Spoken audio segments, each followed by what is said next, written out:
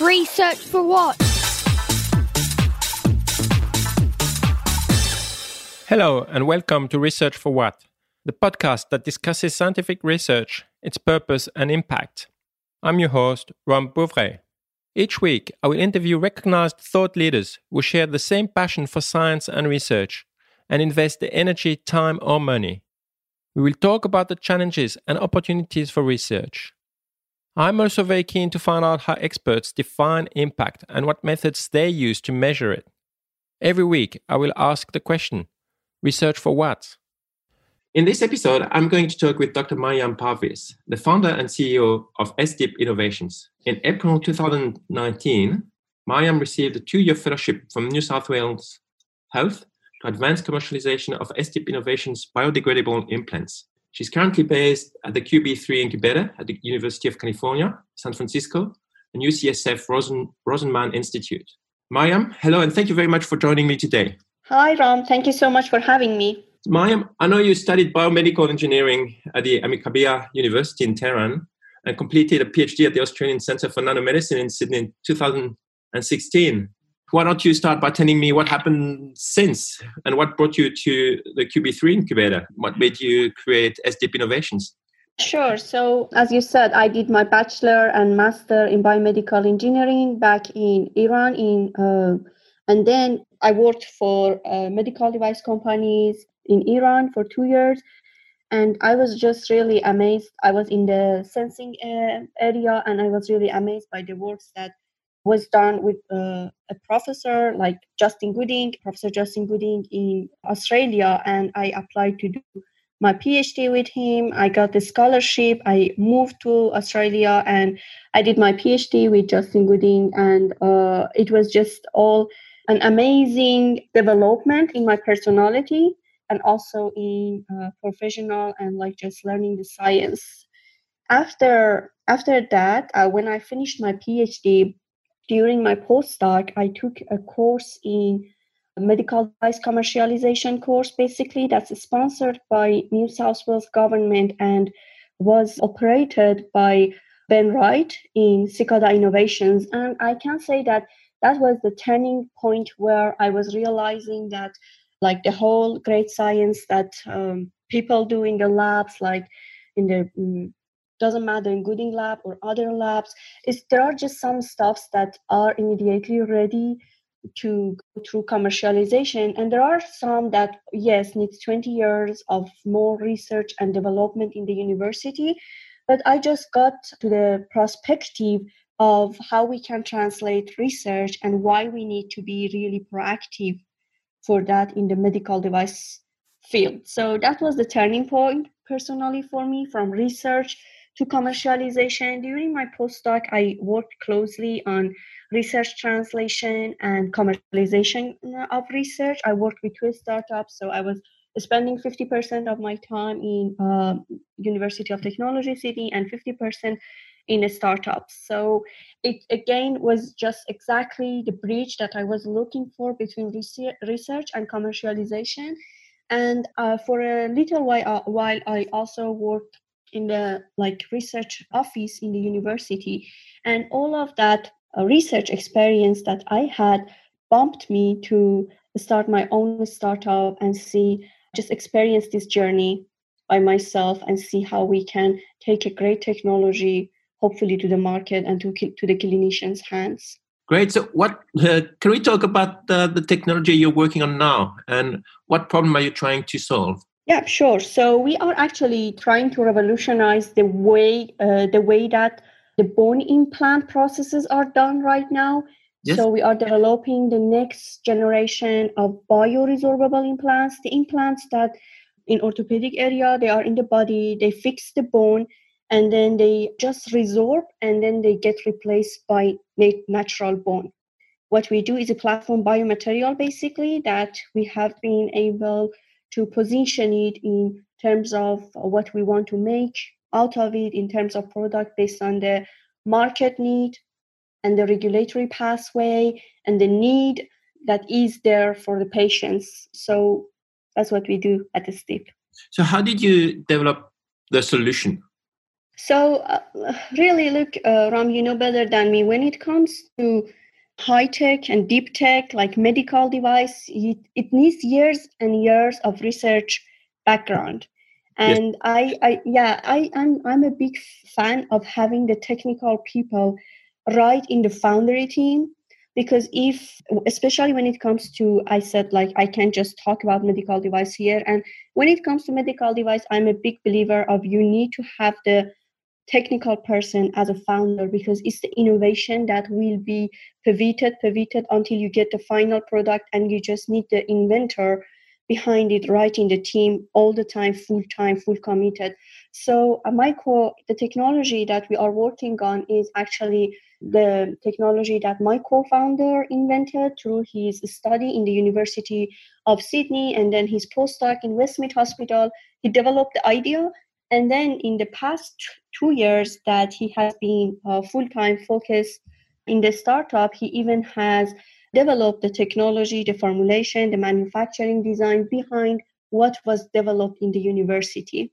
Right. So everything started at the University of Sydney. My co-founder background is biomedical engineering and tissue engineering, Dr. Iman Manavi. And so obviously he had the background, and then he really became a specialist in bone implants, biomaterial and tissue engineering, as you said, in the University of Sydney in Westmead Hospital. And that's where it started. How did you start? What did you think you needed to create a startup and not continue as a research project? Yeah, exactly. So that's a good question, because it's really different. Like, we need both. We need the research that is going to be research for a while. We definitely need that. And we need a research that needs, it can just be a product in a like reasonable time. If you just focus on commercialization of that product, the need is there. You see the pathway of making that product is cost effective, and the product is needed by the market. So it's just a decision that is, I think it's not an overnight decision, if you like.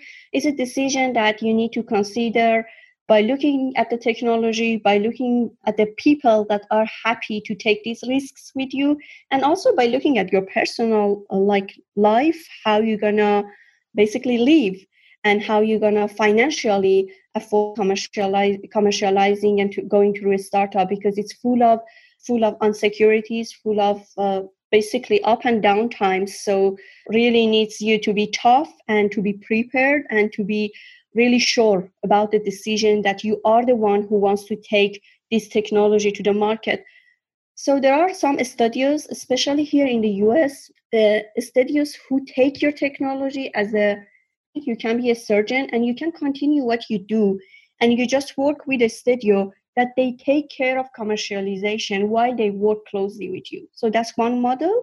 And the other model is that you, as an inventor, have the possibility to take full time out of where you work, like either it's hospital or university, and then focus on commercialization. It's really which way you go really depends on what's the product, and who is the team, how long it's going to take, what's the financial aspects, what's the personal aspects. So maybe we come back to this later, because I'd like to discuss differences between Australia and the US. But what made you decide to go from Australia to the US? What attracted you there? So in our case, actually, the products that we have, the first regulatory pathway for us is through FDA. So, in medical device, before you be able to legally market your product, you need to receive the regulatory. In Australia, it's TGA. In US, it's FDA. And the pathway of acquiring regulatory is different from one product to the other. In our case, like commercially, it was more viable and more reasonable to chase for FDA approval in the first place, and also for like in market size point of view, it's like 20 times bigger market. But definitely we haven't moved here permanently, so we are here based on a fellowship. And this fellowship was awarded because we had a really good reason that why we are persuading FDA, and why as scientists we need the support that will be provided here through our commercialization journey. Right. And so now you're located at the very prestigious UCSF and the QB3 incubator. Are these good environments for you? I have to say that, so it has come with a lot of sacrifice, like personally, when you move from another country to the other, and I have a little kid. So, but I cannot compare it to any other experience, and I cannot say that how much it has been game changer for our startup and also for us, just as like in our personal development in this journey. I think in Australia it's great. We're doing really high quality research. We actually have high quality for every single element that you need in a startup, but probably the way that they talk to each other, it's something that hopefully will improve in Australia. We are learning. In the US, I think it's just the way that these elements, like the regulatory, IP, university, incubators, the way that they communicate and they come together is the difference according just to my experience, I have to say. So my individual experience is that you can find great elements in Australia, definitely for research. We have high quality. We have a great support from government for doing research and commercialization. Yes, definitely rooms for improvement, but they are really high quality. As I mentioned, like IP, university, CROs that we have in animal study, in human study, they are all high quality. But I think what we really lack is that how they communicate together and how they come together to get one product elevated to the market. So what do you mean by that? Is it easier to talk to people? Is it easier to find people? Or is it easier to find a common interest? So I would say it's just easier to talk. So basically for a startup, it's just a lot of different elements that comes together. So it's the technical aspects, it's the team, it's IP, it's market research and other like the design of studies, manufacturing, and all of them, like the way that they talk to each other and they communicate, is just, I think, more defined and has been more experienced here. So by saying that, I mean they communicate better. So for example, we are in QB3 and Rosenman incubator. It's just we have access at the same time to clinicians, to manufacturing advisors and experts, to IP experts, and they all meet from time to time. And these all elements works together. If, for example, if you have an animal study that needs to be designed, and then you have a facility somewhere in the university, these people just know each other. I think it's just a lot of events, a lot of passion, and I think it's just matter of time. Like they have been through it for a long time. So by experience, they just know how to work better together as a collection, not as individuals. Right. And so your solution, as we discussed, is really research-based. But there are many startups, even in medtech, that don't have research-based, evidence-based solutions. And you said you continue to involve your founder, co-founder, Iman, who was an expert, a specialist, a researcher by training. How big was this advantage for you that it was research-based?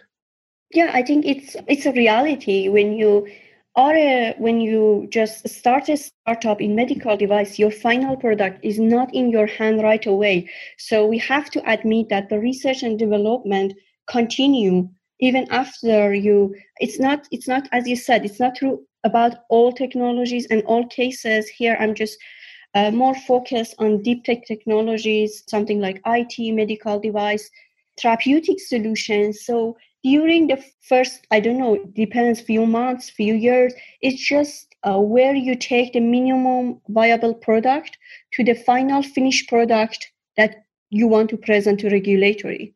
So that's why, so it's basically research and development that comes with other elements, such as in this research and development, you need to consider your market need. The design should be according to all ISO requirements, regulatory requirements, GLP, GMP. So it just comes with a different regulation, the research and development that is done in a startup compared to the university.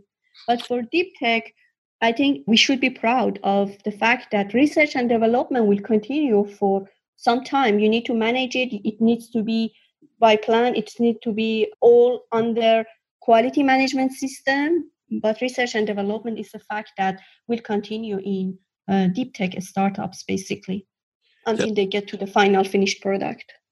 That's a lot of elements to learn and to manage at the same time. And I'm curious to hear how you learned all of this. And I think you said you embedded yourself in the right environment, but early on, you took a lot of risks as well. Where did you learn everything you had to learn? So I have to say, Ram, it's a learning curve. So it's learning every day, and it's never perfect. So I'm talking to you right now. I'm sure that in 6 months, I have learned much more.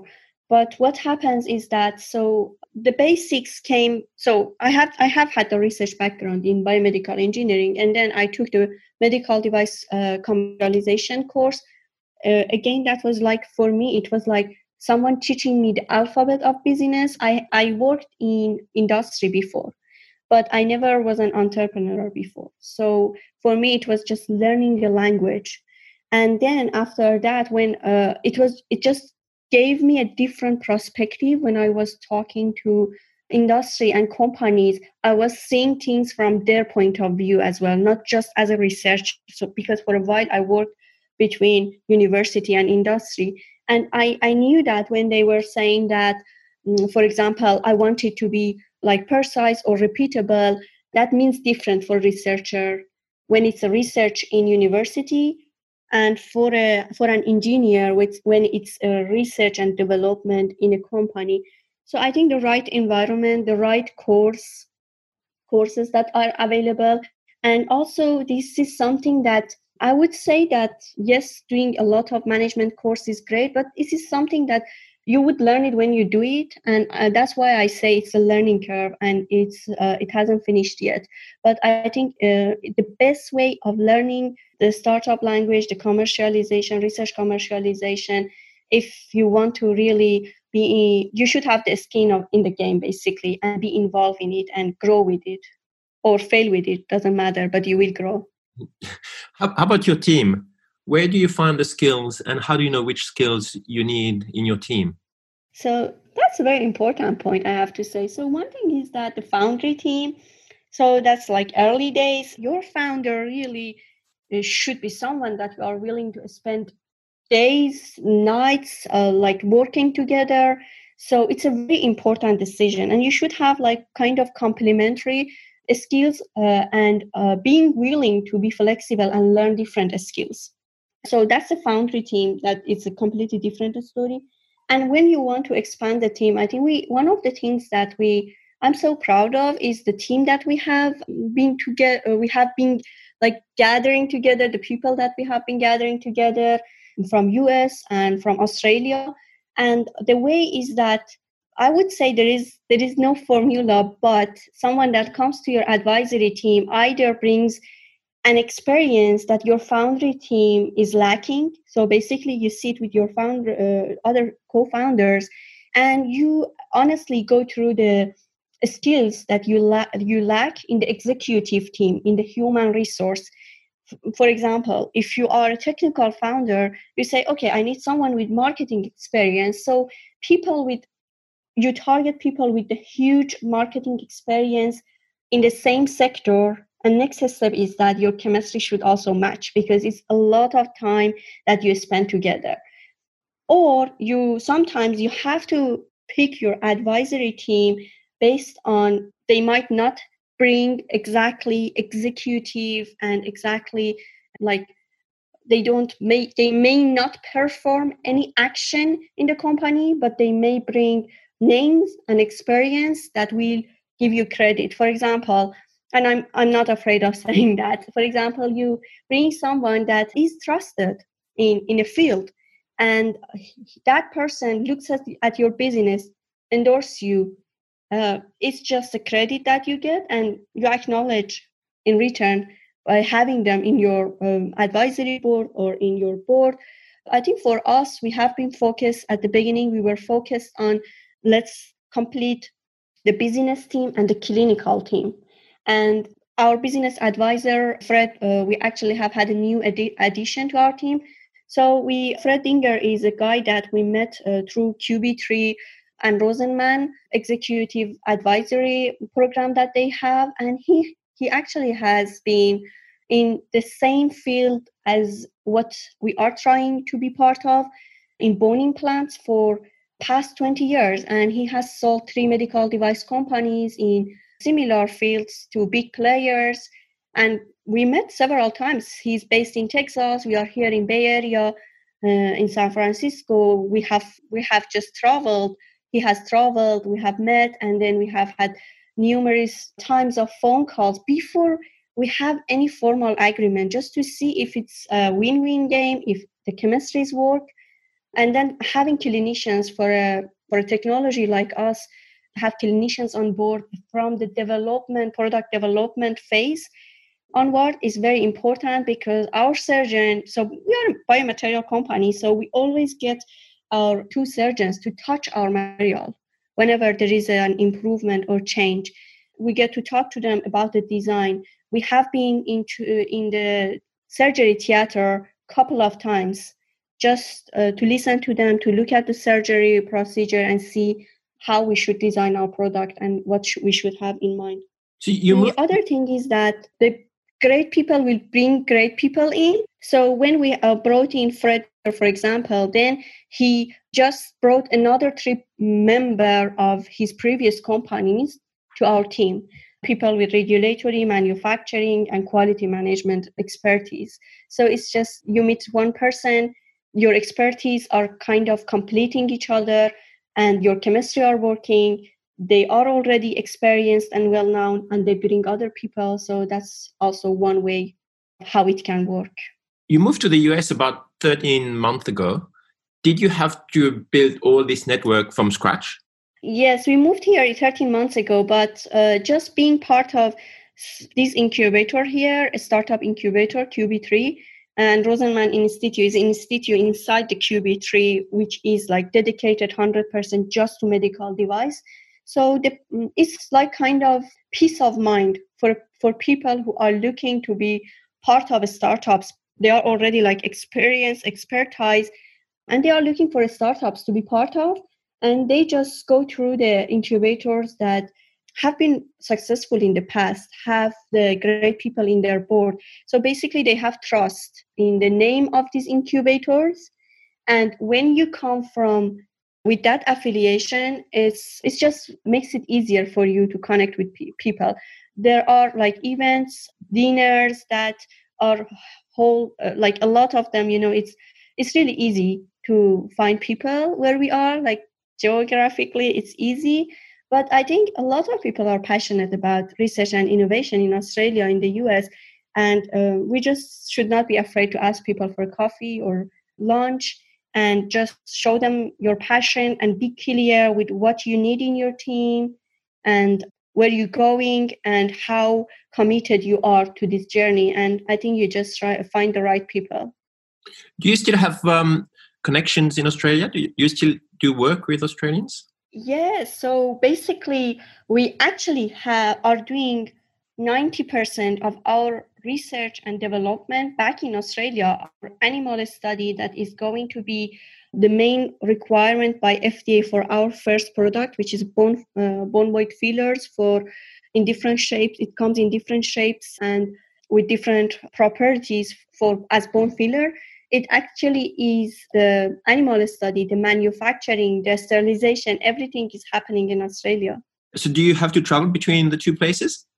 We have to, but actually the first 4 months that I moved here, I came back to Australia, I think in 4 months, 3 times. But then after a while, it just settled down, and whoever that we had in our loop of working together, they just got used to it. And I think if there is one thing that COVID just let us learn was that we always can work virtually. Yes, first time it's the best to meet, but after that, if there is the possibility of doing something virtually, why not? Can I ask about funding? How did you secure early funding? Sure. So when we started, we actually went through an incubator. We gave up on some equity, and we got some cash just to survive and just to pay the bills and mortgage. That was the MedLab in Cicada. And then we also applied for like many different grants, and we got one of them, which turned out to be the New South Wales Health Government program in partnership with QB3 and Rosenman, which also enabled us to use the lab facility and office space here, as you came in last time and we spent time together here. What are the challenges you're working on now? What keeps you up at night? Don't tell me nothing. No, I'm just thinking that I'm usually not a very calm person. So it's easy for me to stay up at nights. But really, if one thing has changed in me in compared to it's almost 2 years that I'm full-time in a startup. I think I just have learned that it's not going to finish soon. And it's so I have to just come down and get some sleep. And every day just keep doing that. But definitely, I would say raising capital is really hard for early stage companies. And I have been up a lot of nights just thinking about how we're going to provide and be able to deliver the business and get some investors. So a lot of low, a lot of highs. And how do you go through the lows?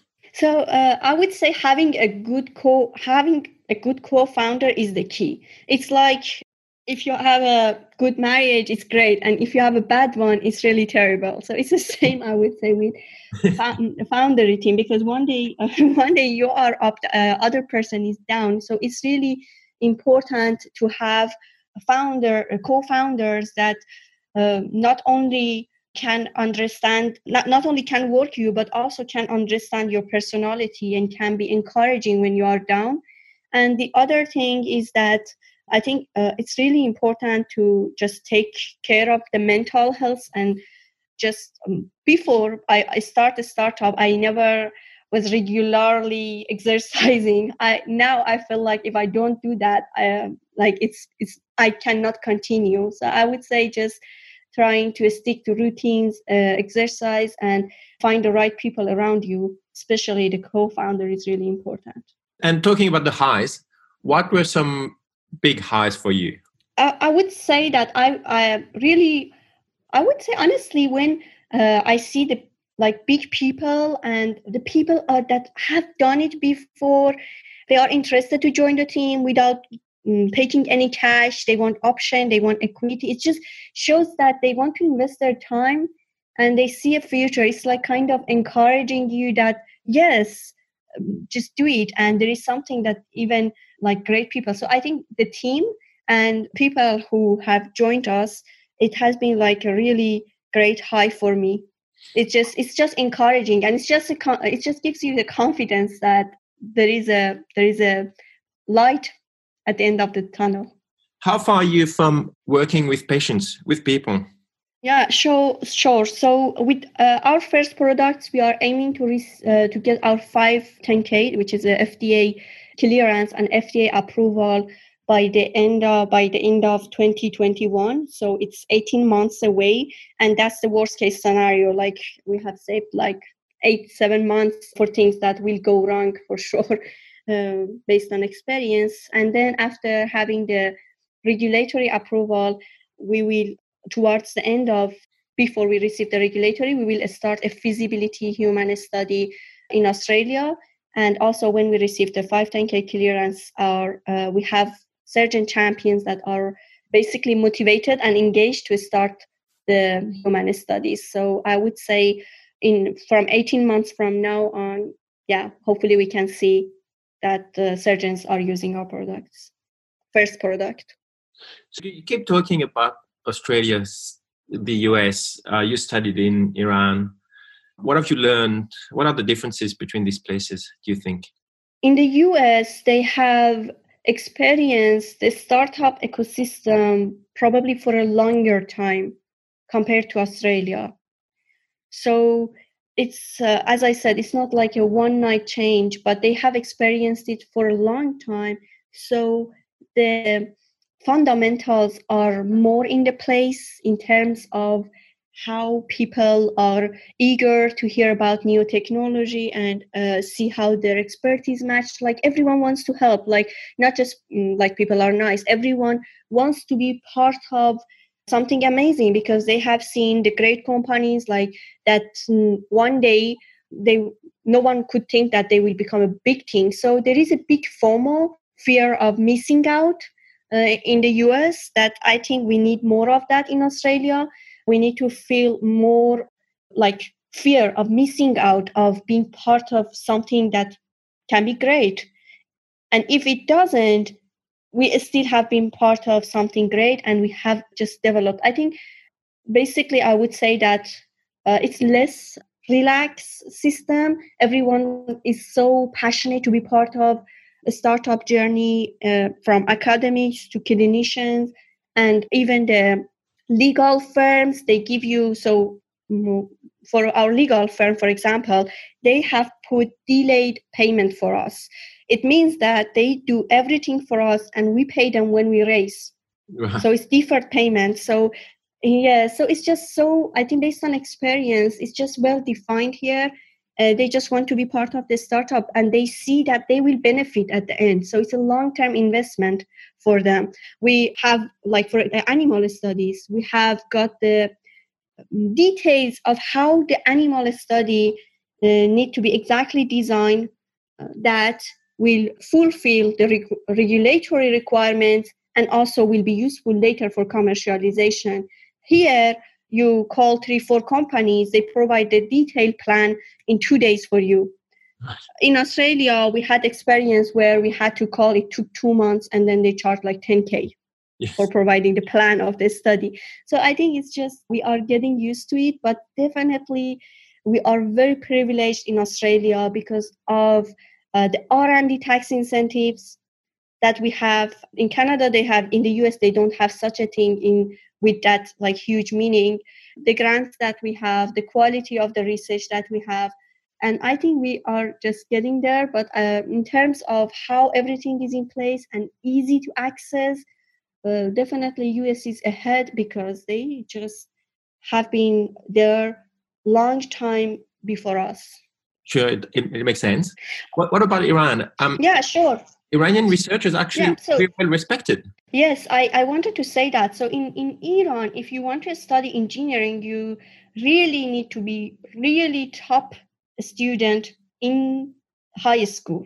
So the high and top students usually that's exactly I think the opposite of many places. But in Iran, the top students study engineering and then medicine or law or business. So that's a trend in culture. So you see a lot of bright people, excluding myself, but you see a lot of bright people studying engineering. And then when they migrate, of course, because of the financial problems and lack of support, the commercialization is just not happening that much in Iran. But when they move to the other countries, they have acquired the skills that they need, and basically they are an engineer ready to innovate. And I think that's a good thing. Like the quality of the research is really high, but definitely in terms of commercialization, because of the insecurities on the financial aspects, the government is not supportive. So the from commercialization point of view, it's not that strong. If you had a magic wand, what would you fix now for your business? That's my son watch a lot of magic and fairies and elves, and I never thought of that. But you don't need it. I think I would love to see one day our products in the patients. But I think it's just exactly the opposite of magic wand. It's just the process that it's gonna get your energy, and you really need to be tough. I'm not sure if I have an answer for that. Probably money and capital. This is a great question. You don't need a magic wand. You want to live the experience. I think so. But at the end, you also want to, like, it's okay if you want to be rich or have the passion to be rich. I don't see any problem with that as well. I mean, besides helping people, yeah. Mayam, I've taken a lot of your time. I'm very grateful. You've explained so much about your business, about differences between different places. Your passion definitely comes through all your experience. I had a great time. Thank you very much for taking the time to speaking with me. Thank you so much. And I wanted to say that I love Australia by like every single cell in my body, because that has been a great change in my life when I moved from Iran to Australia. And I wish the best for our startup ecosystem and research ecosystem. And I would do whatever I can do to, if I can, as a really, I'm nothing, but if I can do anything, I would do that. Thank you very much, Mayam. Thank you everyone for listening to Research for What. To connect and find more information about this episode, check out researchforwhat.com. Until next week. Research for What?